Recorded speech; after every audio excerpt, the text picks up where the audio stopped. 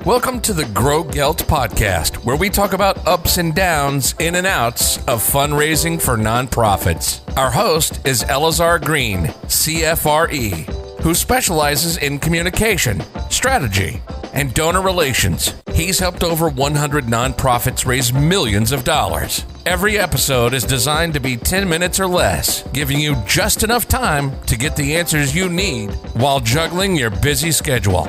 Let's get started.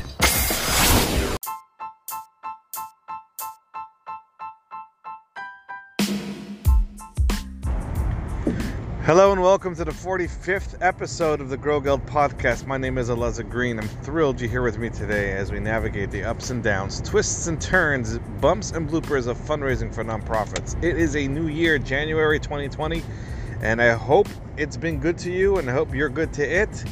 And I hope your end of year campaigns went well and you have found success in your meeting your campaign goals and your revenue expectations, so you continue to make the world a better place and an even brighter place. I want to talk about January because in the industry, January is often called thank youary, because that's when we sit and we, instead of all the appeals which we've been doing in November and December, and the mailings and the matching campaigns and the one-on-one calls and follow up for the calls, we're supposed to take January to just thank. The same energy and the same enthusiasm and the same passion that you brought to the appeal, you should bring to the thank you. Amy Eisenstein actually writes in her book that you're supposed to thank someone 9 times before they feel finished being thanked. Nine different ways, 9 times, and it's important. I want to think about that. I want us to think about that, and I want to comment about that, because the industry data shows that if there's one thing where nonprofits are dismal at, it is thanking. And if you really want your nonprofit to stand out from the pack, you need to thank people properly. And thanking people properly means that you thank them a few times for the gift, and you have to thank them genuinely and sincerely. You can't say things like, I hope we can count on you for your continued support, and you can't say things like, oh, I can't wait until the next gift. You can't say things like that. It has to be a genuine and sincere thank you. And I want to talk about why it's so difficult for us to thank. And the answer, in a nutshell, is because as busy nonprofit professionals, as CEOs, directors, major gift officers, director of donor relations, all of us, we are busy with the next thing that we have to do. But that's the tip of it. That's not the real reason. That's the shell of the reason. There's a deeper reason over there. There's a deeper reason of why there is such a dismal rating for nonprofits of thanking their donors. And I don't have the data behind this, but I just have a theory. And here's my theory. We know that it feels better to give than to receive. They say better to give than to receive. And there actually is a good feeling that you get when you give. And there's a feeling of, dare I say, beholdenness, as well as appreciation, but there's also beholdenness when you receive. And I think the reason why we nonprofits have a tough time thanking people is because it's not a pleasant feeling to be beholden to people, to feel like, oh my gosh, I owe this person something, even if it's just thank you. I owe this person something. That's the first part of the deeper reason. The second part of the deeper reason is because we are so busy with our work and with our job and with everything that we have going on in our various nonprofits, instead of thanking, it's almost like we have a choice.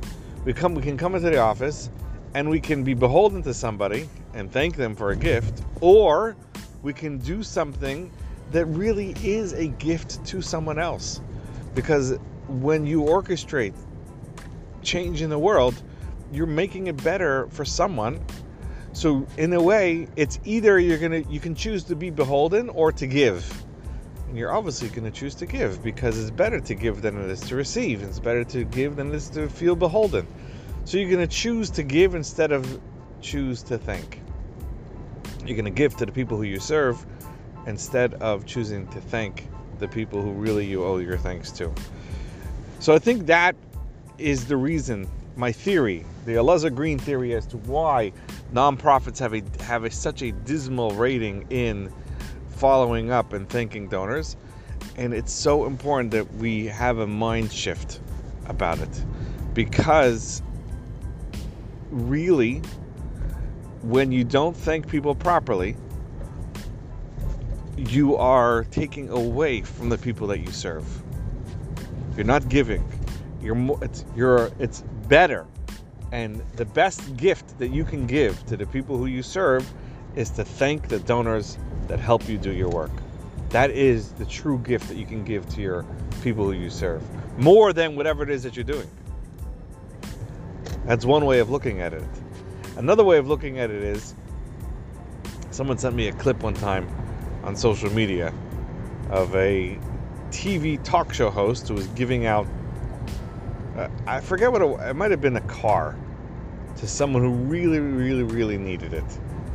So the TV show host shows, gets the video of the person that they're giving a car to on the screen, and they're like, so tell us about yourself. And the person's like, well, I have no money, and I'm a student, and I'm an orphan, and I have a single mom. I'm a single mom, and there's no one really here that I can rely on, and my car just broke down, and I have debt, and I don't know how I'm gonna pay the grocery bill, and blah blah blah blah blah, on and on and on. And the person says, well, I have a surprise for you. Here is a $100 gift card for the local grocery store. Oh my gosh, the recipient is so excited. She's jumping up and down. I can't believe it. I have $100. Fantastic. And then the host says, oh, that's not all. Go to the window. And the person opens up the window, opens the curtain, and the host says, you see that Chevrolet Equinox? That's also a gift. And the reaction of the person who got the brand new car, when she's thinking that this is her life, she has no money, and she has no car, and she has these kids, and she doesn't know how anything's going to happen. All of a sudden, she has a gift certificate, and she has a car, and she's getting all these wonderful things in her life. The recipient broke down crying, and she couldn't even talk. She's like so overwhelmed with emotion and appreciation that it brought tears, not just to her eyes, but it brought tears also to the host's eyes and to the people in the audience. When you see the impact of your gift and you see the appreciation for your gift, you can really start to understand the impact of your gift. And when you thank a person properly, genuinely, sincerely, showing them the impact of the gift, what you're also doing is you're giving. You're giving to the person who gave. You're giving to the person who gave a donation. You're giving to the person the appreciation of the recipient, the appreciation, the impact of the gift. You're showing them the lives that they can impact, the lives that they change, the lives that they can affect. And that is really something that only you can give. Money is just money. But change a person's life, that is incredible. So if your donor gives you money and you don't thank them quickly, which if you don't thank them quickly, it means you don't really need them. So you need to thank them quickly. If you don't thank them properly, which means with using proper descriptions of the lives that they're changing, and you share with them the impact in the lives that they change, all of a sudden you're giving them good feelings about the gift that they gave, and they feel that they could make a difference in the world. Imagine for a second if you're a donor and you send $100 to a charity, and the charity doesn't even acknowledge the gift for 3 weeks. You feel like you're not important. That's the first thing you feel. It's like they didn't really need my gift. So you need to thank quickly, with alacrity. You need to thank descriptively, And we need to thank our donors in a way that they really, really understand what they did. And when we do that, we shouldn't feel like we're beholden. It's really the greatest gift that we can give anybody.